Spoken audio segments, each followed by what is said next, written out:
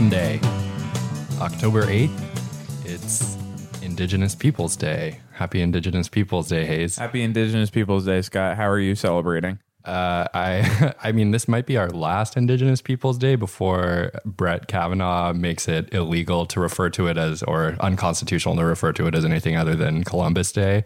So I guess I will just besmirch the name of Christopher Columbus. I think I was comforted this week. Not comforted at all at any point, but I do like being able to, I like doing this show.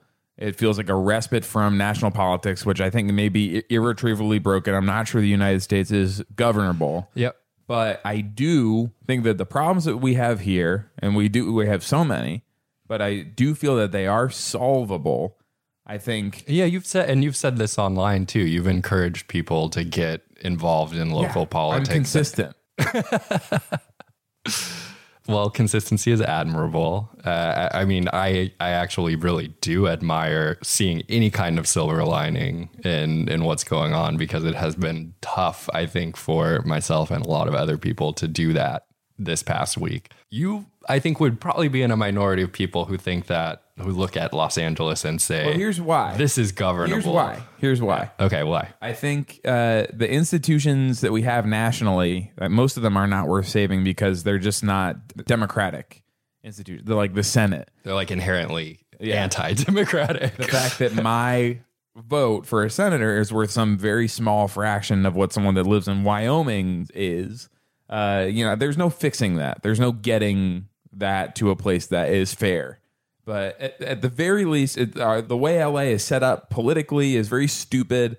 All the lines are drawn very poorly. Yeah. But I still think just by virtue of the number of people that we have here and just like the general political orientation in the city, I think that aspects of what's wrong here can be fixed, that we can marshal enough people together to fix the stuff that's going on. I like that. I like the sentiment. You don't believe it? No, or I just leave that. I think I subscribe to it in general.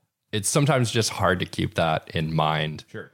When change is happening very slowly here and change is happening very rapidly in a retrograde direction nationally, I think it's hard to hold on to that. But it does lead very well into my LA story. Oh, good.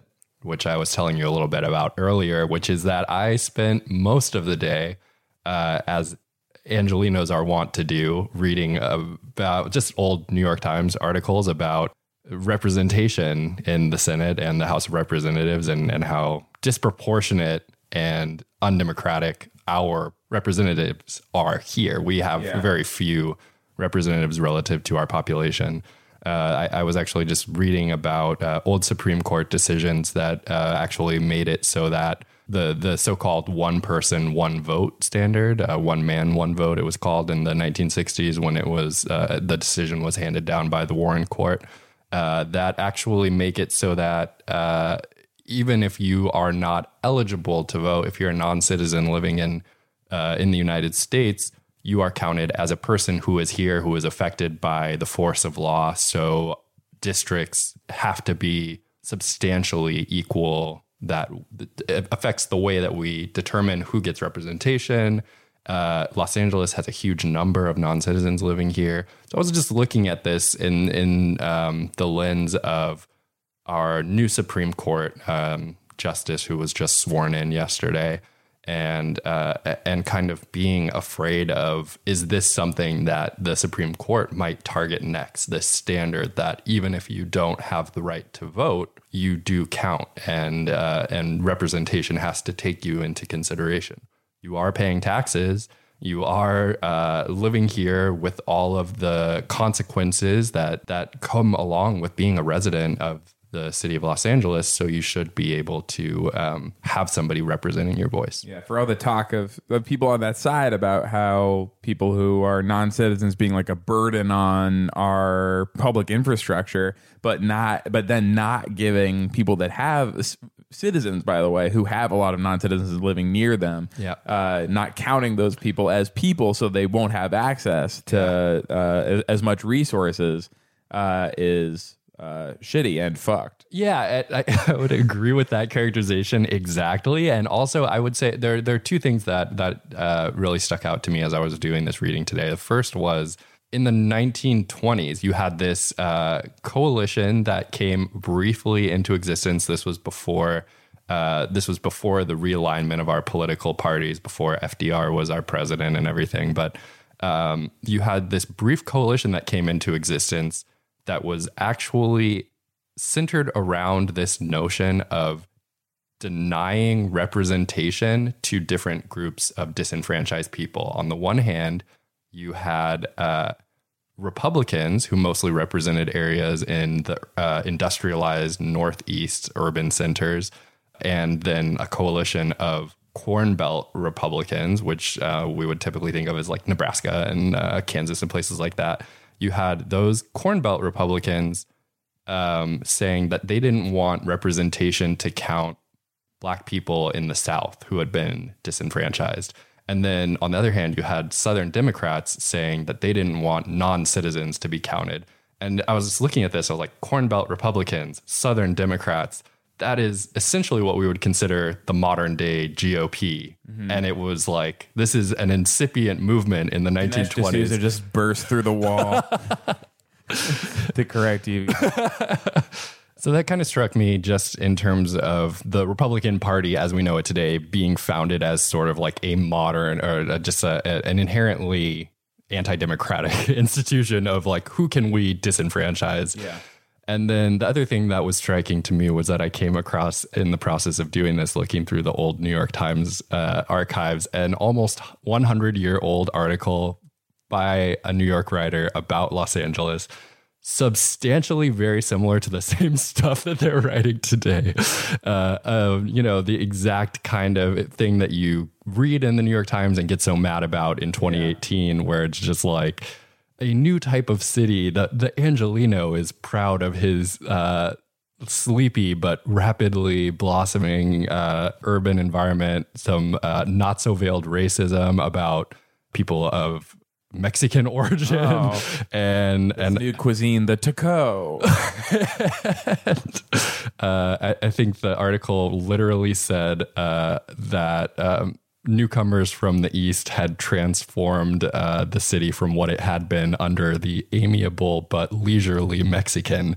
So I was just like, wow, this is 100 years. And this is the exact same. I mean, well, a little bit different, but this is a very familiar type of article. What's crazy about that is the newcomers from the East were also very leisurely. They all had like tuberculosis. Yeah, right. They came because they couldn't. They were so sickly that they could not survive. Yeah.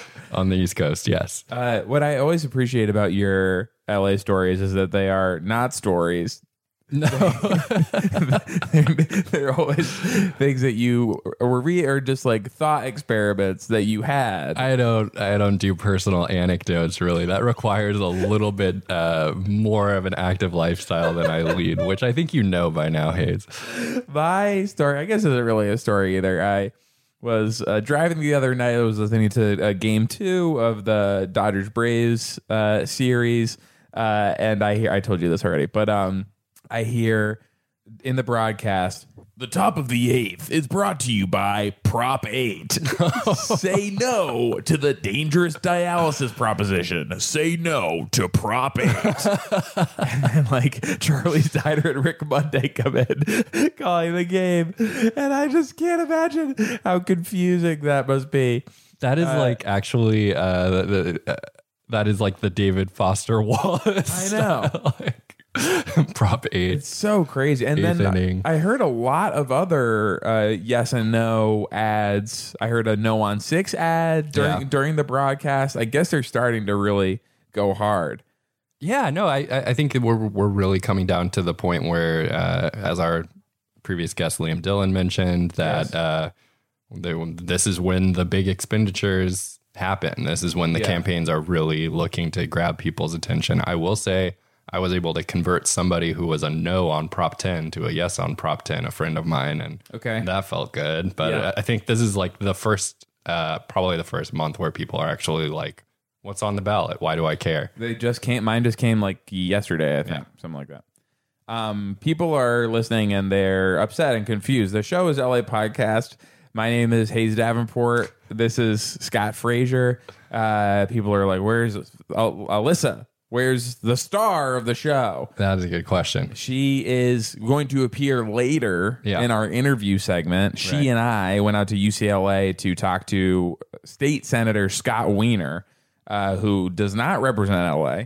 Is not really an LA figure, except for the pretty substantial influence that he has had in our state conversation about housing and housing politics and zoning. He's just someone, no matter where you live in the state, but especially in cities, I think his is a name that comes up a lot as a guy who is really trying to get more housing built in the state, and that has caused a lot of controversy. We get into all that with him, and like some bills that he has passed into laws, some bills that he did not succeed in passing and is going to come back again to try and pass a different version of, and how all of those bills are going to affect housing in Los Angeles. That's later. Before that, some stuff happened this week in LA. Scott, brief me on the news. Tell me the news of the week. Okay, so to start with, if you are living in Los Angeles, if you're a rich and famous person, 2018 has been a harrowing year for you because there's been a roving band of miscreants, like a Robin Hood and his merry men, taking from all of our celebrities their jewelry, $2 million worth of jewelry from Alanis Morissette. Breaking into the house of Ray Shrimmer and Post Malone, Yasiel Puig. They all live in one house? Yeah, it's a Jake Paul-esque party house that they have. All these people living in different parts of Los Angeles. Do Ray Shrimmer live in one house? I believe that, yes, they do. They're brothers. I think that. Okay, I mean, that doesn't. Most brothers don't live in the same house. They're brothers. They're older now, right? They're adults. Band. Yeah, okay. They're the Black Beatles. That's right. I feel like if you let them go too far apart, they're gonna break up. One of them is going to strike off on his own. Anyway, they do live together. They got broken into. I think one of them had like a gun held to him or something like that. If I'm remembering right. It turns out, so the big news this week is that 4 of these individuals... Maybe the robbers were like, I hear their house is a no-flex zone. Fox News does a segment on like, this is what happens when you put up these no-flex zones. Yeah, right. Anyone can just break in there and flex. Yeah. When you have a no-flex zone, only criminals will flex. Criminals will flex. Who else? There were lots of others, right? Yasiel Puig, it felt like every time he played a baseball game, some new item was getting stolen from his house. Yeah, I mean, Post Malone was one. Let's see, that they had they hit up Rihanna, LeBron James. They were going for. That's right. So they got caught. Yes, so that was the big news this week, is that 4 members of this crew were apprehended by LAPD. At least they're suspects. They're allegedly members of this crew were apprehended by Los Angeles police. And this brings to an end an over year-long saga where just like everybody was getting their house robbed. And they found a list of, like you were saying, that I guess they'd written out other celebrities that they were going to target. And one of them was LeBron. They must have been really invested in where LeBron was going to go next from Cleveland. They're like, please come to LA. I guess he already had a house here. Yeah, it said they were going for LeBron, Viola Davis, Matt Damon. They weren't a big fan of the cold open on SNL last week, I guess.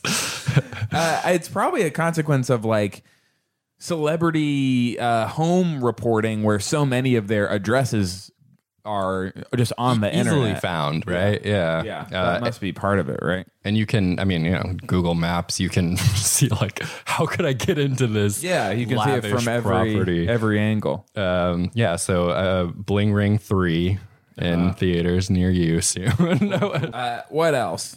What else do we got from this week? our LA Sheriff's Department, and so keeping our law enforcement theme going. Yes. We could even do this as a Sheriff's Department and one, because we have their response, which I think is thrilling. The LA Times put out a story this week, a major investigative report that looked into the LA Sheriff's Department's profiling of Latinos in their attempts to get the next bigger drug bust, basically. So they are stopping people all over the county looking for people that are transporting drugs from Mexico across the border. They refer to the five as like one of the main arterial means of trafficking drugs into the country. So they believe that this is justified, but the Times analysis found that they were stopping 2/3 of the people that they stopped were Latino. For no traffic crimes or anything? Or just like broken taillight kind of stuff? Just for for any reason, but looking specifically for drugs. Yeah. Yeah. So are they? I guess I don't understand jurisdiction. They're allowed to just pull people over on the 5? CHP doesn't? Isn't that their domain? No. So they do have a domestic highway enforcement team. Oh, okay. Is what it's called. Yeah. And I actually don't know how the jurisdiction breaks down, but it does seem like they had this specific task force whose job it was to try and make these traffic stops in an attempt to find drug smugglers. Okay. Yeah. So that is extremely troubling. More than 2/3 of the people that they stopped were Latinx of some description. They didn't really find, they had a couple of significant drug busts, some of which are now being challenged in court, even prior to this investigative report being released, because people are accusing them of violating defendants' rights, civil rights. So the LA Sheriff's Department continues to be a source of controversy. What was their response? So they have this hashtag that they deploy when they are under fire. Oh my God. The hashtag is #LASD just the facts.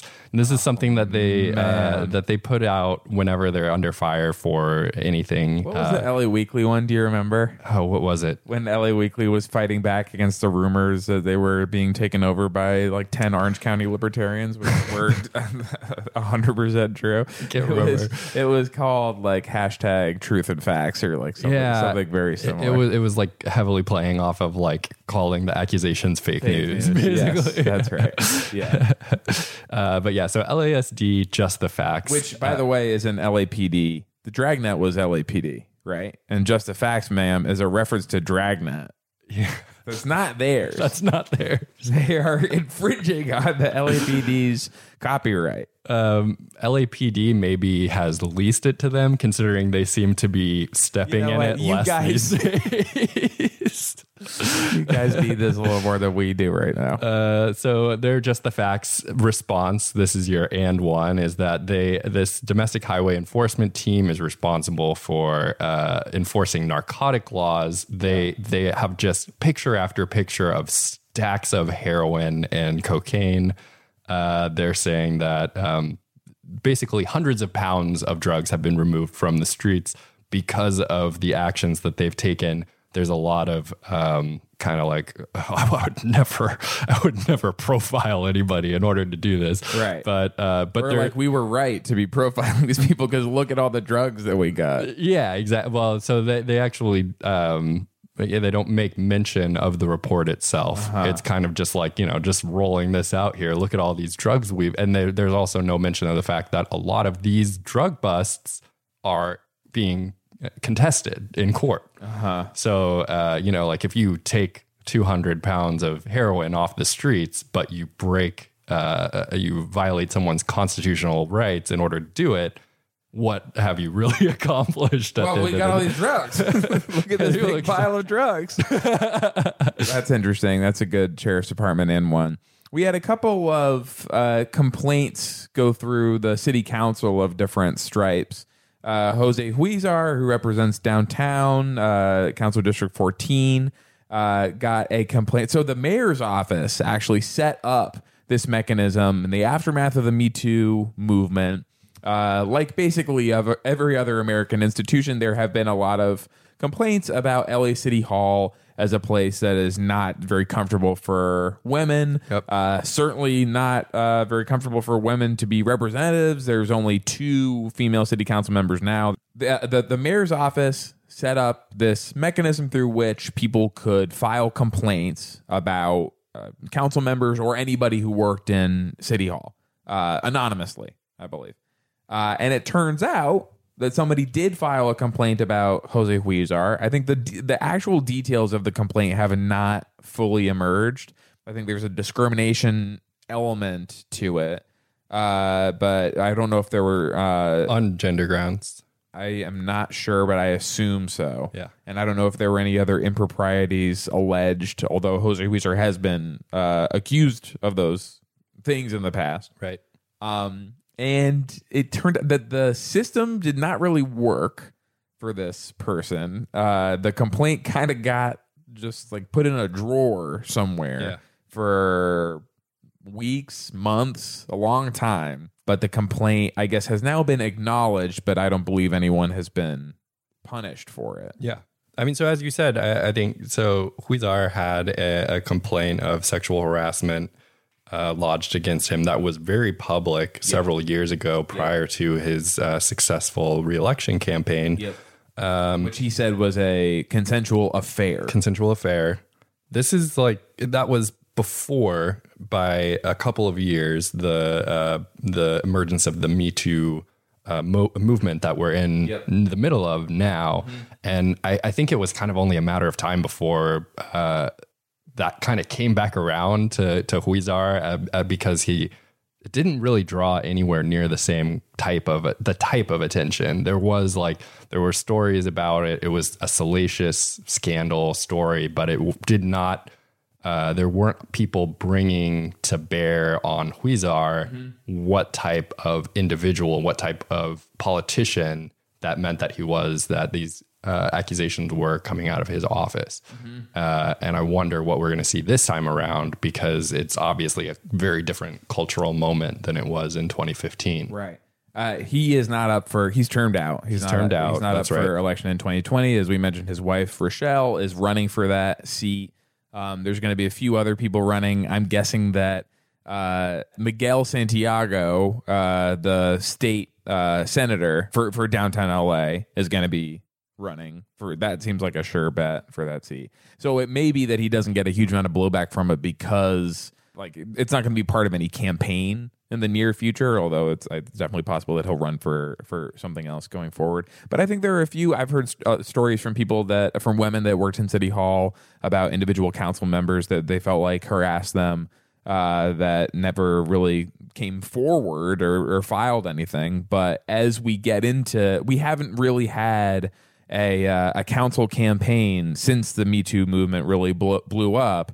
And yeah, I just think some people that are currently on the council could have trouble going forward with campaigns, stuff that hasn't come out yet, stuff that has being approached in a different way.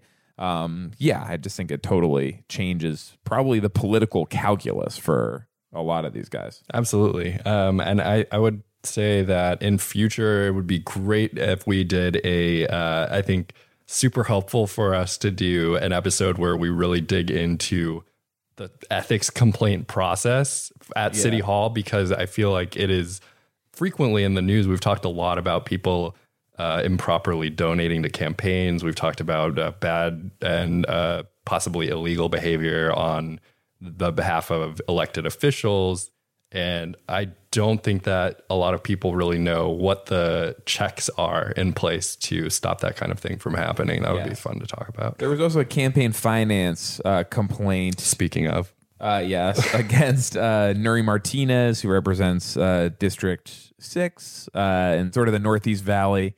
So basically what Nuri Martinez and her staff, the allegations before them are essentially that a couple of years ago, when she was running for re-election, that she marked down donations as coming from people who eventually, when asked about the donations, said that they didn't make them. So it is a similar campaign donation situation to Ref Rodriguez. And that obviously turned into a major issue that has seen him being charged with multiple felonies. Yes. And his resignation. And led to his resignation from his elected position. So this is something that she and some of her staffers were called to testify before a grand jury about several years ago. We'll see where that goes. Yeah, it definitely has the potential to lead to a place where it is very serious for her. Yeah. Anyway, let's talk to Scott Wiener right now. Okay, so we have a very interesting guest today. Very interesting and exciting guest today. Someone who has been at the forefront of the housing discussions that we've had in the state. He is not our local state senator, but he is he has an outsized role. Yeah. While the LA housing conversation. While he does not represent the people of this great city, his policies and a lot of the reforms that he's been pushing for will dramatically affect and hopefully change the way we address housing in Los Angeles. So we're really happy to have Senator Scott Wiener with us here today on LA Podcast. Thank you for having me. Of course, we are blessed, and I should also mention that we are in a some kind of conference room at facility. /storage facility in UCLA, at UCLA, where the Los Angeles Business Council Summit on housing, transportation, and jobs. Well, it's the Los Angeles Business Council, we should say. But yeah, we're in this staging zone for swag bags. It's where people go to like eat something really fast. Yeah. They have to go Which to a might panel happen and while then we're just recording leave this. the plates. I think there's a costume rack over there. Yeah. That's for you during the show. Yeah. Right. Anything you want to change into, get more comfortable. So we wanted to have you on the show because I think we've been discussing a lot of what had happened with 827, and our questions, I think, are kind of about, is it going to come back? But first, I want you to tell me a little bit more about the biggest and most important issue that you've been tackling in your role. Sure. And thank you again for having me and for discussing something that's important both to LA and the Bay Area. We all need places to live. So just sort of bigger picture, housing, it's at the heart of everything.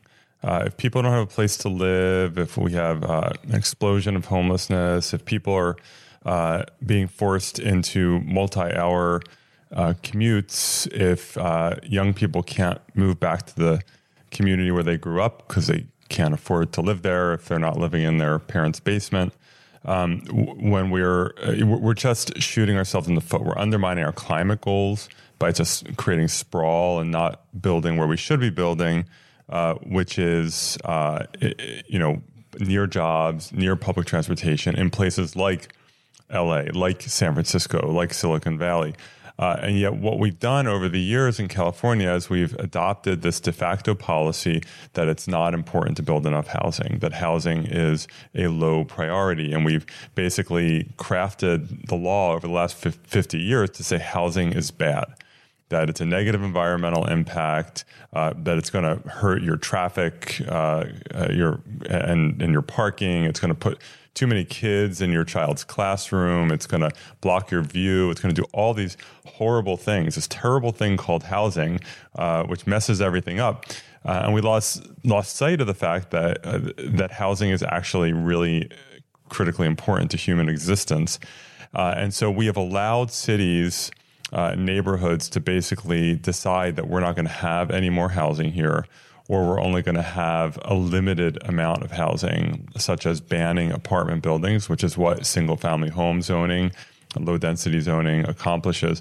And it is undermining our economy, where you have businesses that can't find workers because workers can't afford to live anywhere nearby.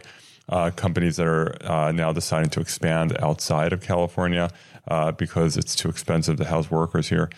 So we've been trying to say the state needs to set standards for housing, just like we set standards for public education. We don't let local school districts, in the name of local control, do whatever they want, no matter around public education. That's a really important point, that like so many things are controlled. Very important things are controlled by really strong state laws. And for some reason, like this has evaded that, right? Yeah, we've unlike healthcare, public education, other critically important needs, when it comes to housing, the state has abdicated and said to cities, you do what you want. If you want to exclude poor people, if you want to just not have any housing, it's all good. And then we've put laws in the books in the last 30, 40 years that have had no teeth. So in the last few years, we've been beefing up the existing laws to make them enforceable, and then adding new laws, not to take over local control of housing, just like we have a lot of local control around public schools. The state hasn't taken it over, but the state needs to set standards and baselines within which communities operate. Local control in housing isn't about whether you build housing, it's about how you get there. So let's talk about some of the bills that you've put forward the last few years to try and encourage more housing production in California and in LA. We do want to talk about Senate Bill 827 a little bit. This bill made a lot of headlines, one of the most dramatic responses around a state housing bill that never got out of the committee, right? Did not get out of committee. So infamous. Yeah. This was a bill that would have upzoned, encouraged more building, more multifamily housing along transit lines across the state. Got a fair amount of backlash, including in LA, specifically from community groups in South LA who are concerned about the proliferation of market rate housing causing gentrification and displacement in those areas.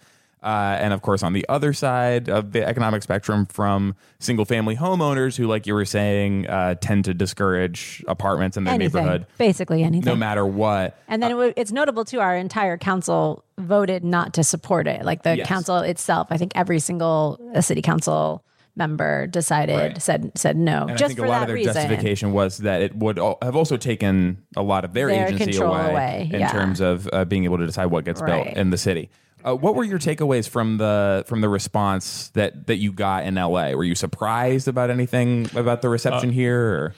No. And we knew that the people who want to preserve low density zoning in their neighborhood, we knew there was going to be a big fight there.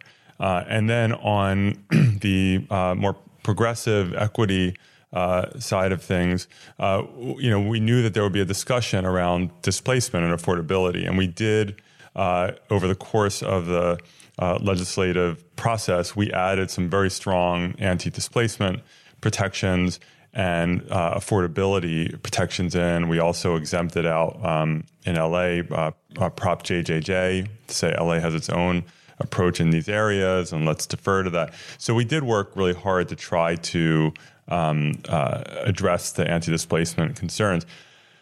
In LA, there are a few dynamics going on. There is, of course, as with anywhere in the state, and it's no different in LA, the low-density single-family home associations that really just don't want the state to have anything to do with it.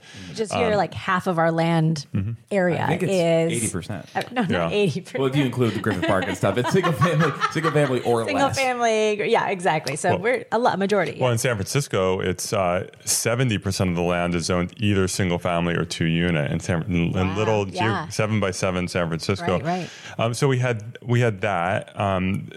Then we had the pushback from some of the equity groups in LA, and we have now been working with them towards next year, and they, we've been having really good conversations, and I very much respect where they're coming from. And then you had the city council who not only voted to oppose it, but several of the council members made fairly extreme statements about it. And to be specific, Paul Koretz in District 5 feared that his very low-slung district would become Dubai. Yes, Dubai. Yeah. That was a good one. Yes. Yeah. I asked him why he said that, given that Dubai doesn't have 4 or 5 story buildings.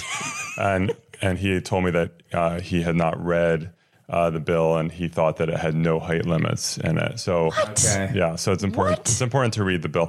But here's the thing, and it's interesting that some of the council members in the debate focused on this is going to lead to displacement. But the problem is, and I know this is a frustration among some of the equity advocates with their own city government, that SB 827, contrary to some of the misinformation about it, what it changed was zoning density, which is significant. It was implicit and then explicit in the bill, did not override local demolition controls, did not override local rent control, did not override local inclusionary affordable housing requirements, didn't override any of that. LA has lax demolition controls, unlike the Bay Area. So the LA does not have inclusionary. There's a density bonus program as part of Prop JJJ, which is terrific. And there is now a Lincoln Street, but there's no inclusionary requirement. So the LA City Council was not really in a great position to object to the bill on displacement grounds, because the LA City Council does have it within its power to restrict demolitions and to enact an inclusionary housing ordinance.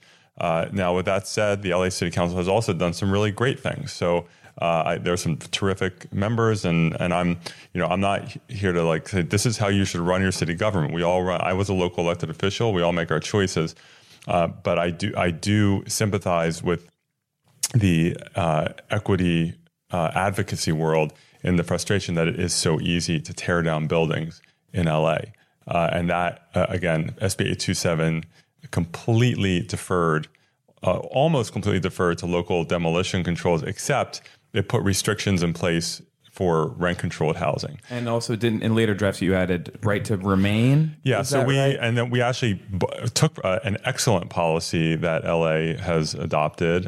So thank you to the City Council and everyone else who made it happen. The right to return or right to remain, people refer to it both ways. They are sort of two different things, right? No, I think my understanding it's referring to whether it's to leave and return or remain, meaning you ultimately get your place back. I thought remain sort of meant to guarantee that you would be provided housing within a certain radius of the place that you were living. Yeah, so that's what we did. Whatever the title is, that if a local community allows for demolition and you become displaced, the developer has to pay whatever the difference in rent is, so you're not paying more than you were before, for you to temporarily, for up to, I think it was 3.5 years, be nearby. And then you have a right to a unit in that building at the same rent, a comparable unit. So that was a strong protection. We did put some demolition restrictions around rent-controlled housing. We put in an affordability requirement tracking the state affordable housing density bonus program. So depending on the size of the project, that it defers to local inclusionary, but if there is no local inclusionary, then we would put a default inclusionary in. We also put in place a no net loss provision, which was, I know, an important item, particularly for some of the LA advocates, so that if there is a loss of what is currently affordable, affordable being broadly defined, it could be, that's just low rent. That affordable unit must be replaced. So if let's say there's an 8-unit building that's being torn down in LA to build 100 units, so it's a net increase of 92 units, but let's say there was all low-income people living in those 8 units. Those 8 units, as part of the 100 units, must be maintained at the same affordability levels.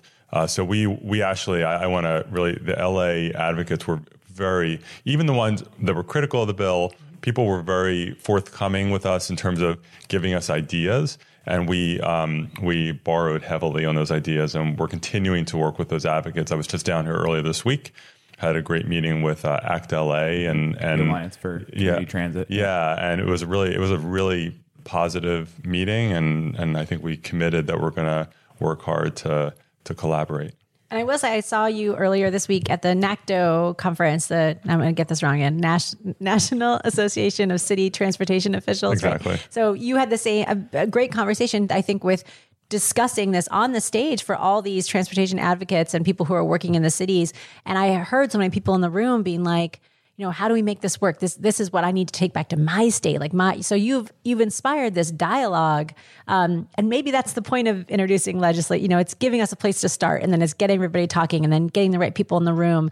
But I felt like everybody in that room felt like they needed something like that in their own city, in their own state. So for that alone, you've started a conversation that could dramatically change the way we do this. Well, it was a team effort to start that conversation. A lot of great people working in this space. And what, I've always been pro-housing, but what I think really empowered me over time on the Board of Supervisors and then in Sacramento to be even more vocally pro-housing is the rise of the YIMBY movement. And not all YIMBYs call themselves YIMBYs, but so it's more of there's the formal movement, but there's also just a change in attitude where you have disproportionately younger people, but not all younger. There are plenty of older people, but people saying, "Hey, why do we keep doing this? Why are we so opposed to housing? Why are we trying to keep people out of our neighborhoods? And then for young people in particular,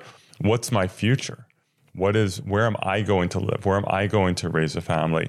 And so it's really shifted the dynamic and created enormous political space for people, like me, other members of the legislature, and more even city council members to say, I'm pro-housing and we need to have more housing.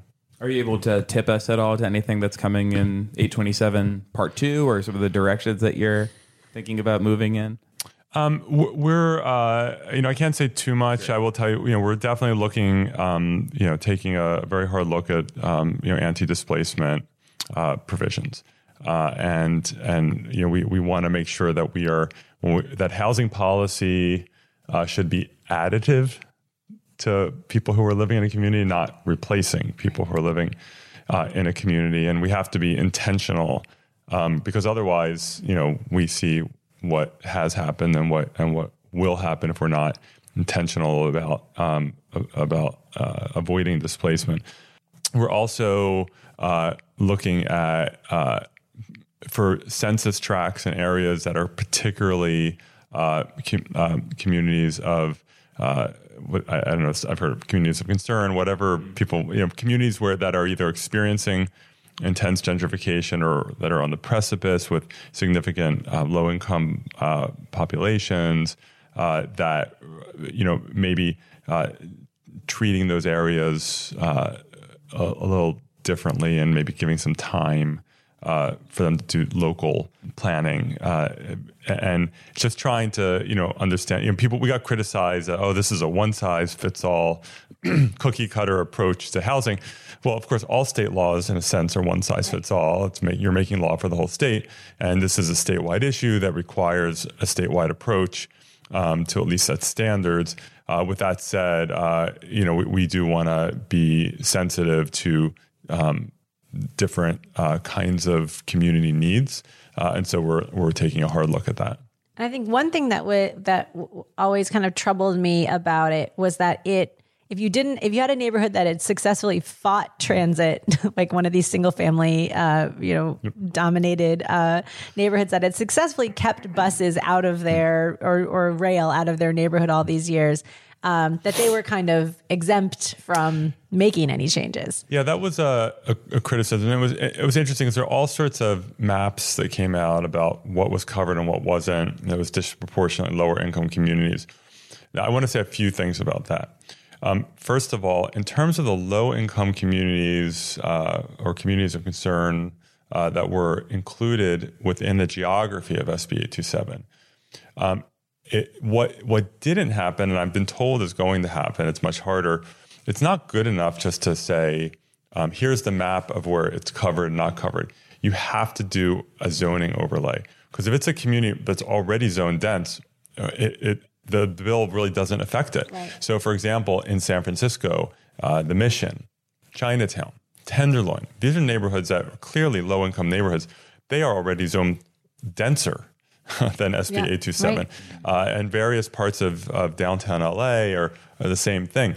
There are exceptions. South LA is a lower income community that has a lot of single family homes, swaths of Oakland and other parts of the East Bay. So I'm not saying this is a hard and fast rule, but I suspect that once you do the zoning overlay, you're going to see that the higher income communities within SB 827 are going to be more impacted than you thought. And the lower income communities, at least a lot of them, are going to be less impacted because they're already zoned for density.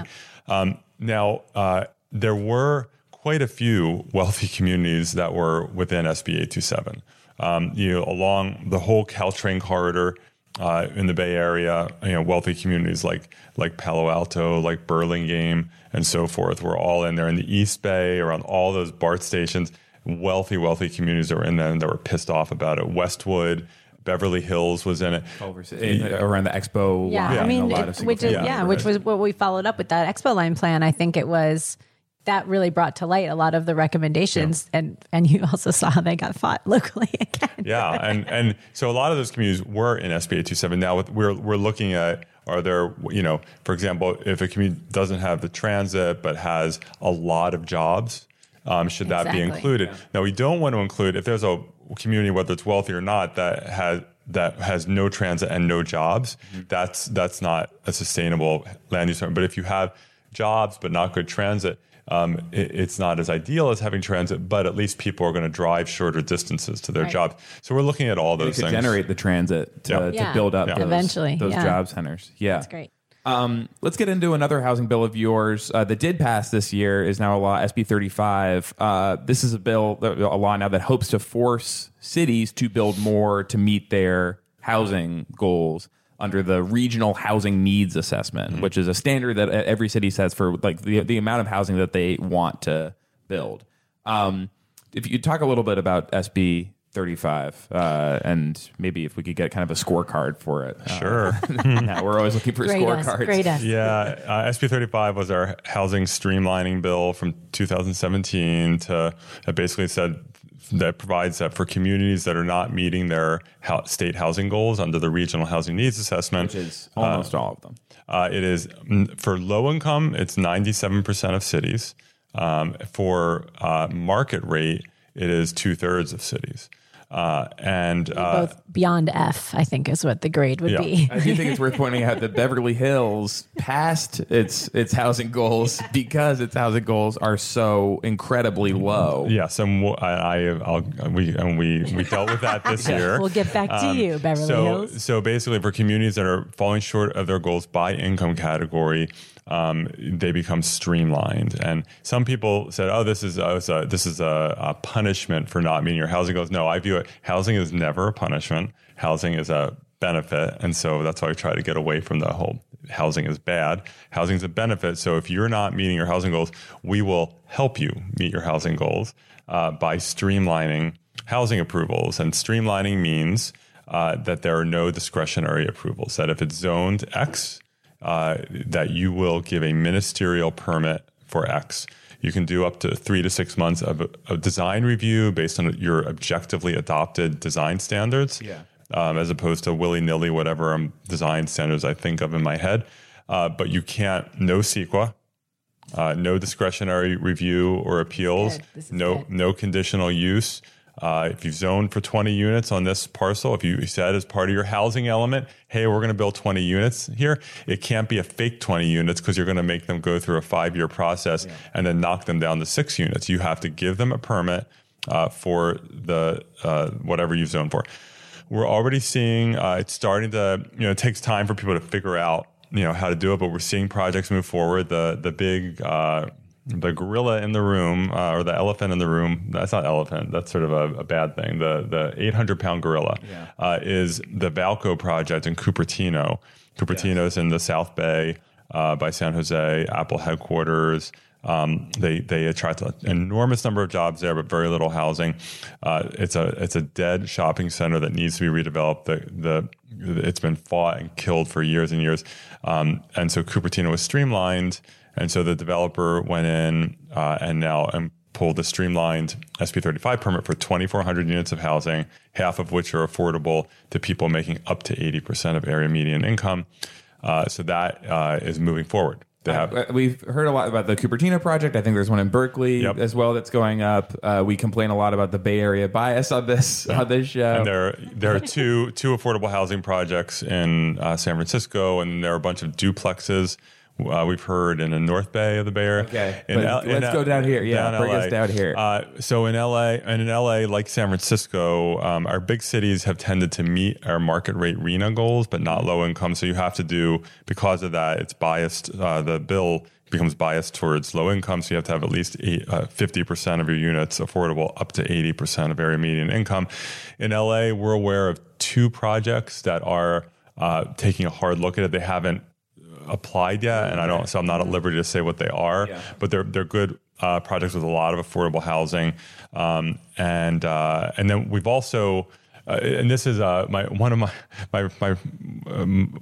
regret about SB 35 is I was kicking myself that we didn't put a provision in that either the developers or the city would be required to just send a notice to the state every time it's invoked, so that we have comprehensive data. We didn't do that. It doesn't hurt the bill, but it, have like a thermometer or like a bell that will ring in your office. That's what we need. Now we have to rely on like the network of like land use professionals and city planners to like alert us. And it's not just the big projects. There are duplexes that are being small ones. In my district in Daly City, there was a developer who told us that he wanted to build an 8-unit project that he had been stopped for years and years, but he was going to invoke SB 35 and build it.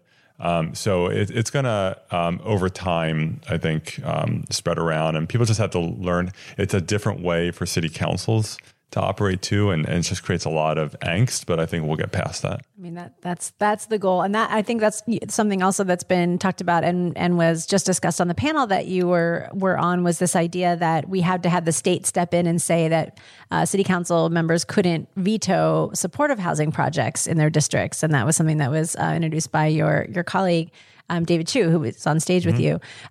So do you think that this is it going, and I actually also heard our mayor say the other day that we need more help from the state when it comes to things like transportation, like congestion pricing or reducing our vehicle miles traveled, which is a big climate issue that we've talked about recently.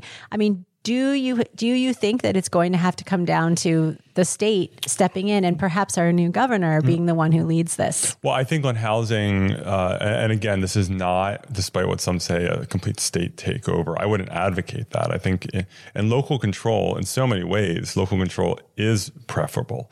But there are times, especially when you're in a crisis for something as important as housing, where the state has to step in to set at least boundaries, which is what we're doing.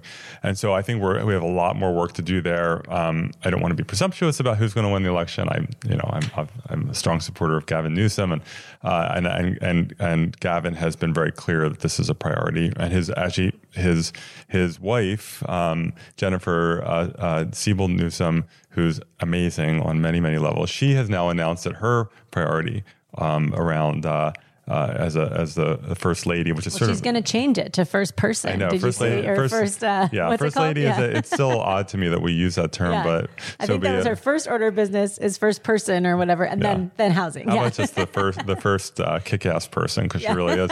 But she's announced that homelessness and affordability are her priorities. So I think we'll see a lot of good things. The state is doing more. We passed SB1, the largest transportation funding measure in the history of California, $5.2 billion a year, about 20% of it. Myself and Senator Ben Allen teamed up and fought really hard to increase the dedication to mass transit. So about $1 billion a year goes to new funding for public transportation, California. And that, of course, the right wing has tried to repeal it and ban new gas tax increases via Prop 6, which appears to be failing at the moment. And I will be so happy if it fails, because $5.2 billion in new transit and roads investment is just huge. It'll move the needle. And then I have been working with Assemblyman Richard Bloom. We want to do, and I need to circle back with him. I'm hoping we'll do it next year. to authorize San Francisco, LA, and Santa Monica to pilot congestion pricing. Because right now, Don't tell Santa Monica. Yeah, but right now, Congestion pricing being... Oh, sorry. Can you explain that? Yeah, so there are many kinds of congestion pricing, including ones that are legal now. Like you can, in the Bay Area, we charge more for bridge tolls during rush hour. There are many ways, but in terms of full-on congestion pricing, it means you have a zone that is particularly congested, often a downtown area. And it's a lot of infrastructure that you have to do to tag people's cars, that you have to pay a toll to enter into that geographic area. London is the classic example. London, Stockholm. Yeah, and London has generated so much money that they have dumped it back into their bike and transit infrastructure, and they now have more non-cars going into the city center than cars. And when you in London, I actually, I have a good friend who lives in London. When I'm visiting, I tend to take the buses as opposed to the tube because the buses are so fast because there aren't that many cars. How could you possibly do that? It's amazing. I know. I'm a bus person. I love buses. We're bus people too. Yeah. We love it. But it's right now that kind of congestion pricing is illegal in California, and so we want to give these three cities the opportunity, if they choose, to pilot it. No one's being forced to do it, and then see what happens. But people get really up in arms about congestion pricing, and they've been trying to do it in Manhattan for years. It keeps getting killed. I do want to ask, this is obviously a very long process, coming up with the amount of housing that we need to match the deficit that we've created in this state. It's going to take a really long time. We talk a lot about on the show about the need for various like renter protections to stop the outflow of people being evicted, people not being able to afford their housing, people becoming homeless, especially in LA. What do you think we should be doing in the short term until we have sufficient housing to meet the needs? We have Prop 10, obviously, is on the state ballot this year to increase cities' ability to impose rent control. Like what kinds of things can we be doing in the meantime? Sure, and it really is. That's a really important perspective. That fundamentally this is a long-term project to solve the problem, but there are short-term things we need to do. And sometimes people will say, "Well, I know that you're saying we need more supply of housing, but to really move the dial via supply, it's could take 20 years." And even though query that you actually start seeing results within a few years, but even assuming that it's going to take 20 years to deeply move the dial, then we should start today. As they say, the best time to plant a tree was 20 years ago. The second best time is today. So the fact that it might take a generation to solve this should not delay us. In fact, it should really motivate us to make sure that our kids and grandkids don't experience the same problems that we're experiencing. So we need to really focus on that long-term structural fix. But people are suffering today with evictions, with homelessness, with overcrowded housing situations, with mega commutes. And so we do need to take much more immediate steps. We need to invest heavily in housing subsidies of various forms, in inclusionary housing, which is the fastest way to deliver affordable units, because 100% affordable projects, which are great, just take longer. And we need to protect people in the housing that they have. So that is about eviction controls, rent control, which I support, demolition controls, and so forth, right to remain, all those kinds of approaches. In terms of rent control, I do think, I don't know what's going to happen with Prop 10. If Prop 10 passes, then we'll see a lot of local fights about the scope of rent control. It doesn't solve the problem completely. It'll be the next. It'll simply devolve control to the cities. I would, if Prop 10 doesn't pass, I'm hoping that we can take a run at brokering a reform of Costa-Hawkins in the legislature. We've had a political failure in the legislature, which led to the repeal effort with a lot of money being spent. There should be a way for new. I do have concerns about putting rent control on brand new buildings right out of the gate, because I think that could have implications for financing new apartment buildings. But I also think it's arbitrary to have this 1995 cutoff. In San Francisco, it's 1979. Anything, and so that is arbitrary. So we should have a moving date, right? So give people like a rolling period of time. And then for single-family homes, right now, Costa-Hawkins prohibits rent control in single-family homes, and that I get that for people who own their own homes. But if you're talking about a company that owns 100 or 1,000 homes, Blackstone being the primary example, is effectively a big landlord. Like, if we can find a way that's enforceable, which is hard because people can create many LLCs, but if there's a way to do that, I think that there's a good argument that that kind of mass single-family home ownership should be subject to rent control. Real quick, we want to talk about an effort you've been doing that hasn't trickled down to LA at all yet, which is a safe injection sites for people who have addiction problems.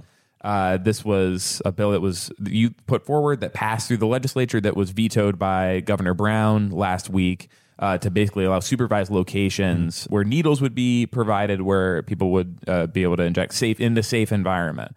Talk about why you think this idea works, why cities would benefit from safe injection sites. So we have in San Francisco, but it's really in a lot of places, terrible problem between opioids and also meth, and people, particularly people who are homeless, but not only, who are shooting up in public, and people who are in very unsanitary, unsafe conditions for themselves.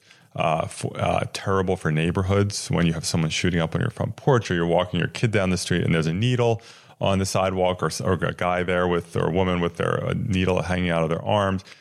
People, in San Francisco, we have I think 12 or 15 full-time funded employees who their only job is to pick up needles, and so it's a real problem. We have overdoses that are happening. We have people who are using dirty needles despite our needle exchange program, and people who need to get into recovery, or at least be offered those services.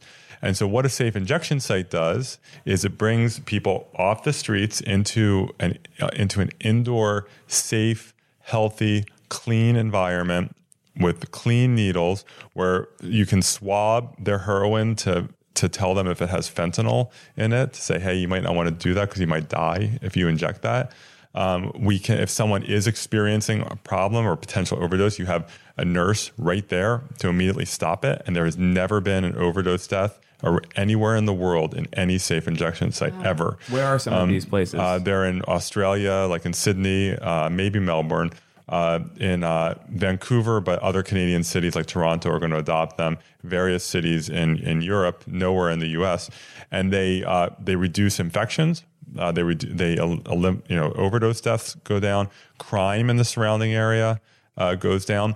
And there is a high rate, over 50% of the people who go there eventually enter recovery services, because you don't force, you never mandate services. That doesn't work. But you just, every time they go in, do you want to talk to a social worker? Do you want to talk to someone about maybe getting into a treatment program? People ultimately, most of them say yes. And the recovery rate is quite positive. So the science is irrefutable.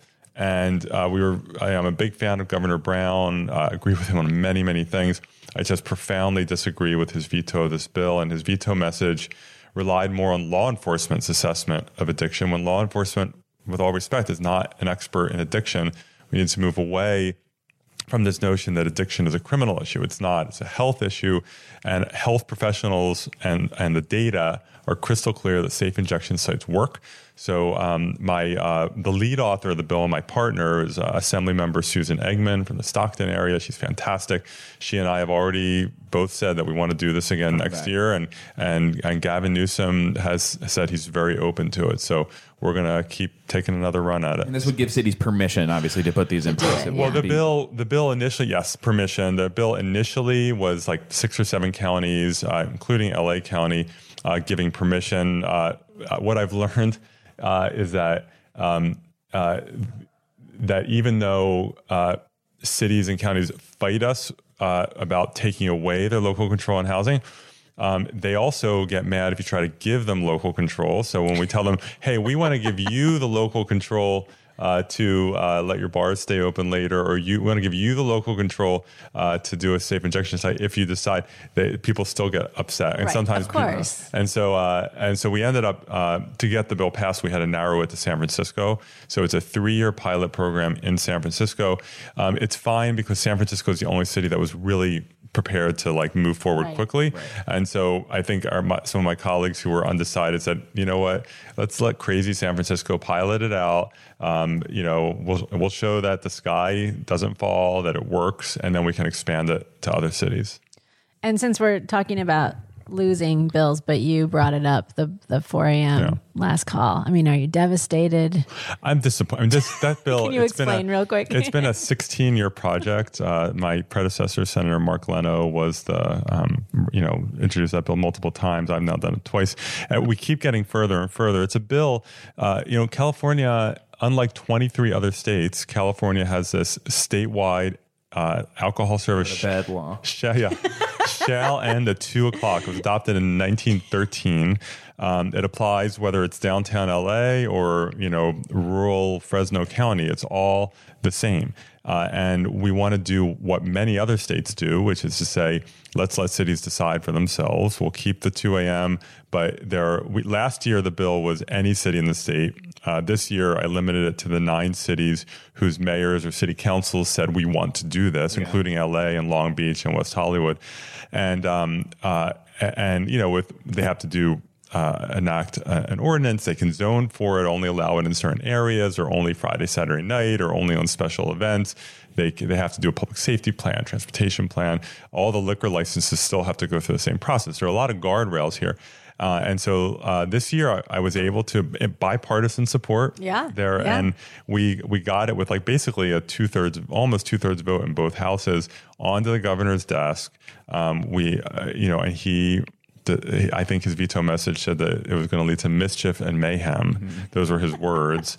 And that CHP had told him it would increase drunk driving, even though that is factually false. When you look at the actual data, there's no evidence that supports that. People may drive drunk at 3 a.m. instead of 2 a.m., but whenever you close your bars, some people will act recklessly and dangerously. And so anyway, I've known Gavin Newsom for 20 years. I don't want to speak for him on this bill. He is someone who I think deeply understands nightlife.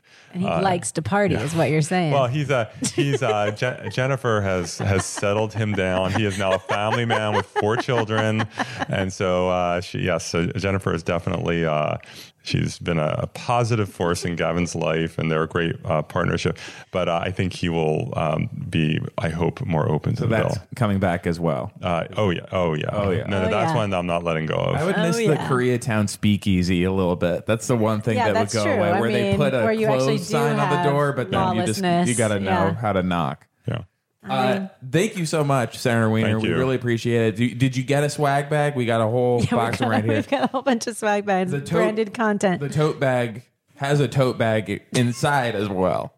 If you like one of those. I appreciate it. Thank you. Thank you so much, guys. Thank you. Interesting conversation, Scott. Are you looking forward to listening to it? I'm actually thrilled. I'm ready for it. I do want to say one thing that since we talked about some of Senator Wiener's policy positions in San Francisco, we talked about the safe injection sites and things like that. I do want to talk about something that he got in the news for up there this week. He announced that he was not going to be supporting Prop C, which is a ballot measure in the city of San Francisco that is a gross receipts tax on companies based in San Francisco that make over $500 million in revenue a year. It taxes them, and it provides the funds from the tax to homeless housing and services and other stuff to solve the homeless problem in San Francisco.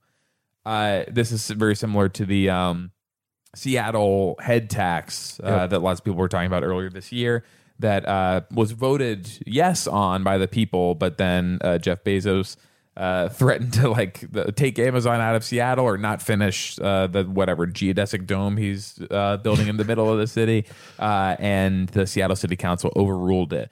Scott Wiener and Mayor of San Francisco London Breed and State Senator David Chu all came out against Prop C at the same time. I think this is really disappointing.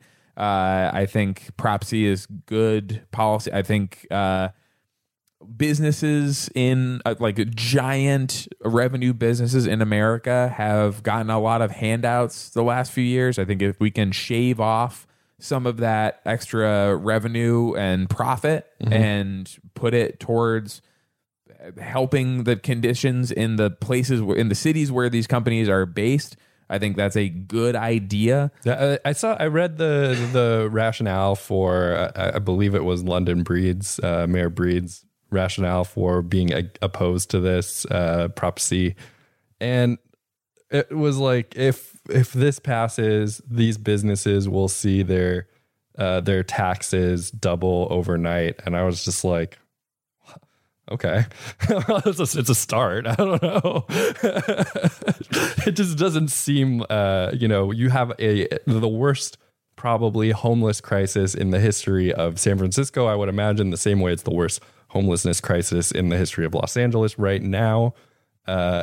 We got to do it. That people who have money need to pay for these kind of services. I think if you are committed to housing, as Senator Wiener, housing for all, that's his primary policy platform. And he talks all the time about how the market will not provide housing for lower income people, particularly homeless people, particularly homeless people who need permanent supportive housing. The market is not going to show up and provide housing for those people ever. So you have to take it. You have to take this money however you can get it. And that it should come from upper income people. It should come from upper income businesses. It should come from the most profitable businesses, private corporations on the face of the planet. Yes. Yeah, I would say so. I would be a little sad because I do think this could be the final push that puts Twitter into insolvency finally. But I do think my life would be objectively much improved. So if you know in your heart that it's time to kill Twitter, so vote yes on Prop C if you live in San Francisco. And I promise we will never talk about San Francisco again on this show. We'll be back next week with another episode of LA Podcast. Thank you for listening. Bye.